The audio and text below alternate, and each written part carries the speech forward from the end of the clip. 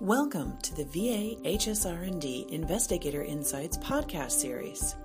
In this episode, research content editor Maria Hecht talks with Christopher Miller, clinical psychologist and investigator with the Center for Healthcare Organization and Implementation Research. They're discussing his work conducting qualitative interviews to understand more about both providers and veterans' experiences of care in the community. Chris Miller, clinical psychologist by training. I'm at the Center for Healthcare Organization and Implementation Research, or CHOIR, at VA Boston. So we do, we're one of the coins doing health services and implementation research. And my academic affiliation is with the Department of Psychiatry at Harvard Medical School. Great, thanks so much. So the first thing I'd like to get is a little bit of background of people and how they came to VA and particularly how they got into health services research. It's an interesting field. It covers a lot of breadth and depth. Everything from health economics to, clinical care delivery. So how did you get into it? Sure. So, as a clinical psychologist, I did do part of my practicum actually at the VA in Miami on the inpatient unit. And so came to VA Boston for my internship in general mental health and substance use treatment.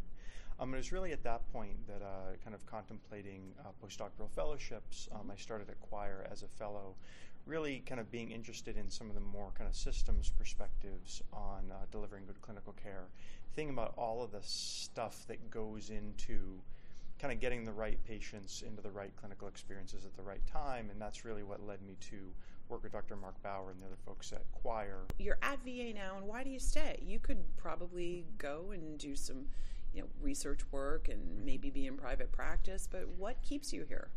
Yeah, I think part of what I appreciate about doing this kind of research at VA is just that there is such a great infrastructure in place for doing health services research, for doing implementation science work that isn't necessarily present even at other really good academic settings.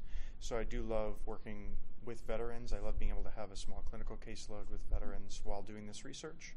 And I like working within a system where we can really have access to data we might not otherwise have access to, and also hopefully kind of move some of the policy levers that might have impacts across, the largest integrated health system in the U.S. As somebody once put it, instead of just tossing the research over the fence and hoping somebody picks it up, there's a gate in the fence and they can walk through it and hand it to someone and know that research will be taken to the next level. With this particular work, how did you come to this question? And tell me a little bit about the actual study itself. I first actually came into looking at VA and non-VA or community care coordination back in 2017, initially interviewing providers both on the VA and the community side about kind of the current state of care coordination as well as kind of what they were hoping for out of care coordination.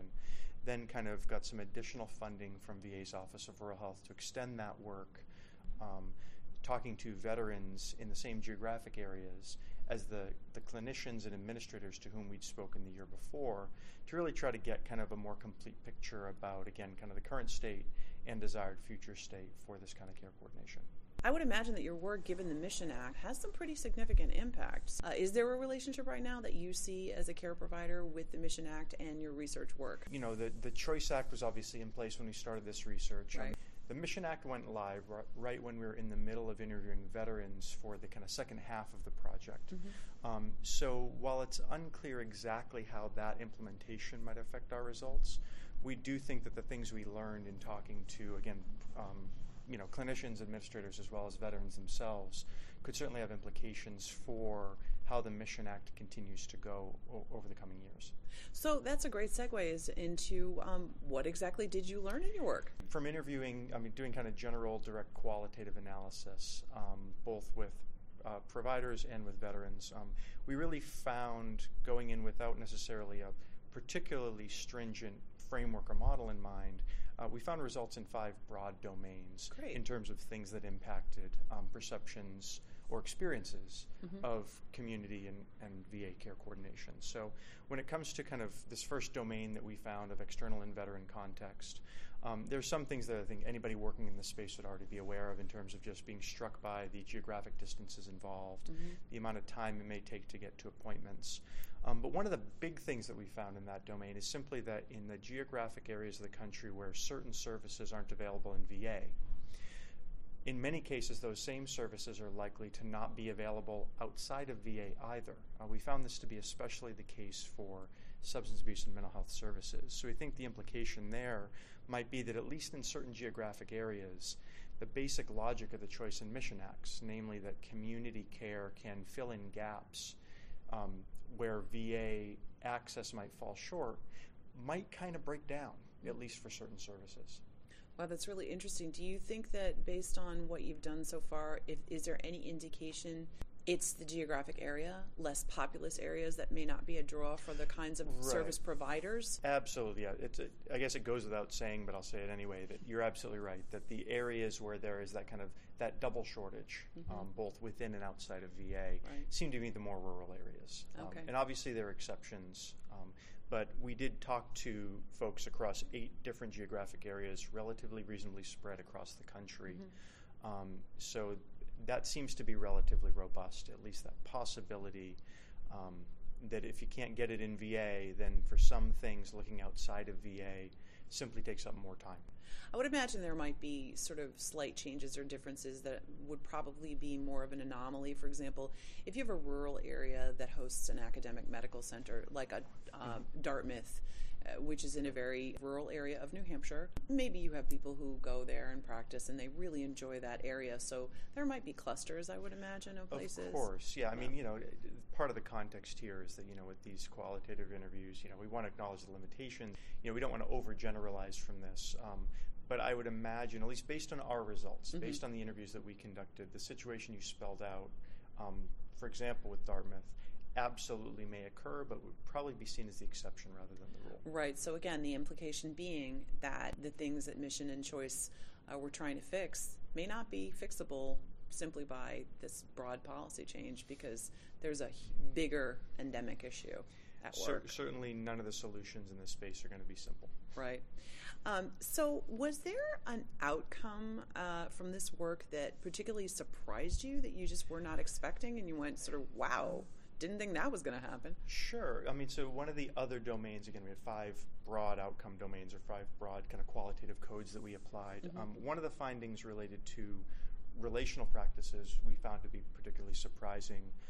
Specifically, there's kind of a dialectic going on where on the one hand, community providers really valued having kind of that one contact person at VA, that one relationship they had with an individual where they knew if they had a question about shared care for a veteran, they could reach out to that person, get their direct line, get them on the phone. That was seen as incredibly valuable. And that certainly is consistent with other research about the value of kind of boundary spanning staff, right? People who know both systems. But the flip side of that, right, was that when that one person then retired or moved on to a different position, it could set back care coordination literally years. And given that in rural areas the average turnover for healthcare providers is somewhere on the order of 1 to 2 years, this unfortunately seemed to be a situation that kept coming up, right? So there's this incredible emphasis placed on having that one key contact. But that setup ended up setting things back when that contact, maybe not inevitably, but likely moved on to a different position. Well, that speaks to the larger issue of, in any organization has a broad application of the loss of resident knowledge. When you have institutional resident knowledge and you're not you're either not creating redundancies in that organization with that to increase the knowledge spread, or you're not cultivating a younger generation to host that resident knowledge. So that has really broad application. Yeah. And from other research outside of what the stuff that we found out directly, certainly there's a body of work on the importance of having good succession plans. But, there are certainly situations, whether it's abrupt departures or health issues or something, where those are staffing issues, or there maybe isn't a person available to succeed somebody who leaves. In those situations, it's going to be tough. But it certainly seems that finding a way to preserve that institutional knowledge, and even more difficult, preserve the relational knowledge, is going to be a key part of kind of cutting down on the discontinuities that we've seen. So when it came to kind of organizational mechanisms, another one of our kind of key themes, there was another kind of dialectic or interesting finding there. namely that we interviewed several sites who, on the VA side, had instituted these new care coordination offices, frequently staffed by nurses and support staff.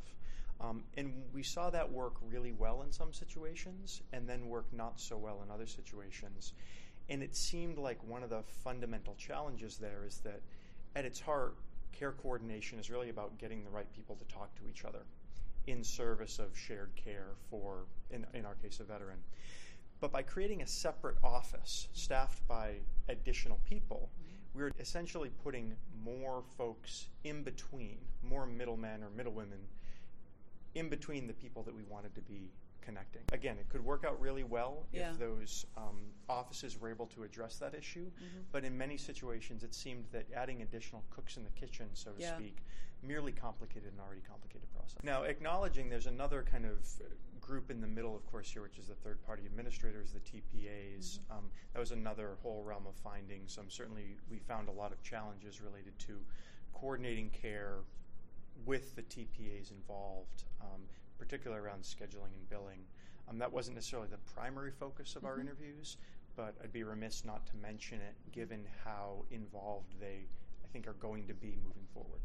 Right, and I think that is an interesting thing for you to mention, because the third-party administrative aspect is not something that VA patients have had to typically deal with. So if they are getting care in the community, that may come as kind of a surprise to them. So that might have implications for satisfaction from the veteran perspective. Absolutely, and I think it is a difficult thing to study because based on our veteran interviews, there were certainly some veterans to whom we spoke who had knowledge of the role of the TPAs, of these third-party administrators. But in many cases, it certainly seemed like veterans viewed the TPAs as simply part of VA. Right. So I think part of the takeaway there is that it's maybe not a great ask to expect veterans to keep straight all these different administrative offices. From their perspective, they don't want to have to work with VA and this other third party. And so they tend to attribute a lot of the problems with the TPAs to VA. And getting good information about what's being done by VA versus what's being done by the third parties from these veterans who just want to get their care delivered in a timely manner and reimbursed without them getting billed, I think that's going to be an ongoing challenge. Yeah, that's another research question for another day. Indeed. So if there's, in an ideal world, a long-term policy or practice outcome that you'd like to see, what would that be?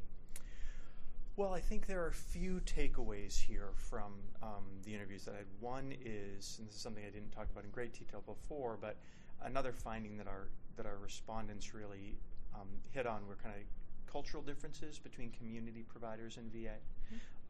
So VA was perceived as more kind of insular, more bureaucratic. Maybe VA clinicians are seen as having a harder time establishing therapeutic alliance. And so I think one kind of policy question moving forward is how better to align cultures, or at the very least help VA and community providers work together in the service of shared patients despite cultural differences. I think another kind of policy implication is just being aware of the unintended consequences. Again, the examples included establishing separate care coordination offices, complicated and already complex picture. Involving the TPAs, again, complicated and already complex picture. I think another policy question that hopefully this work kind of brings to light is just kind of the fundamental challenge of patient ownership, right? Who ultimately is responsible for the veterans' care? Right. Is this about VA outsourcing just certain services to community providers when there is a short-term gap? Or is this about community providers serving as the medical home for these veterans who are getting only particular specific services from VA? In the absence of that kind of question, or that kind of answer, it really exacerbates all of the kind of too many cooks in the kitchen type situations. So you do see veterans in clinic. So what does that bring to you on a professional level, on a personal level? These are people who've had a very unique set of life experiences. Something that not the majority of the population would bring to a therapeutic relationship. So what is it about veterans in particular that really sort of is meaningful for you and your work? Well, I think the first level of that is just acknowledging family members who themselves are veterans, and so on a most fundamental level, it feels good to be connecting to that population, who have served and given so much. I think a second piece of it, both in terms of my small clinical caseload as well as talking to veterans in the context of this research, is just that I do think that it grounds our research findings to make sure we are getting the frontest of frontline views on exactly how things are going down. It's absolutely important to get the system level, the provider level, the clinic, the facility level, what have you. But hearing kind of directly from veterans who've experienced this care, who have had to reach out to TPAs or have been unable to reach people at VA about the challenges they've faced, I think hopefully can leave us more confident in the kind of real-world applicability of our results, which I think is going to be important anytime we're looking to influence policy. The views and opinions expressed in the preceding podcast are concerned with the scope of recently concluded or ongoing VA HSR&D funded research and do not necessarily reflect current or to-be implemented VA policy. To learn more about this research, visit the VA HSR&D website at www.hsrd.research.va.gov.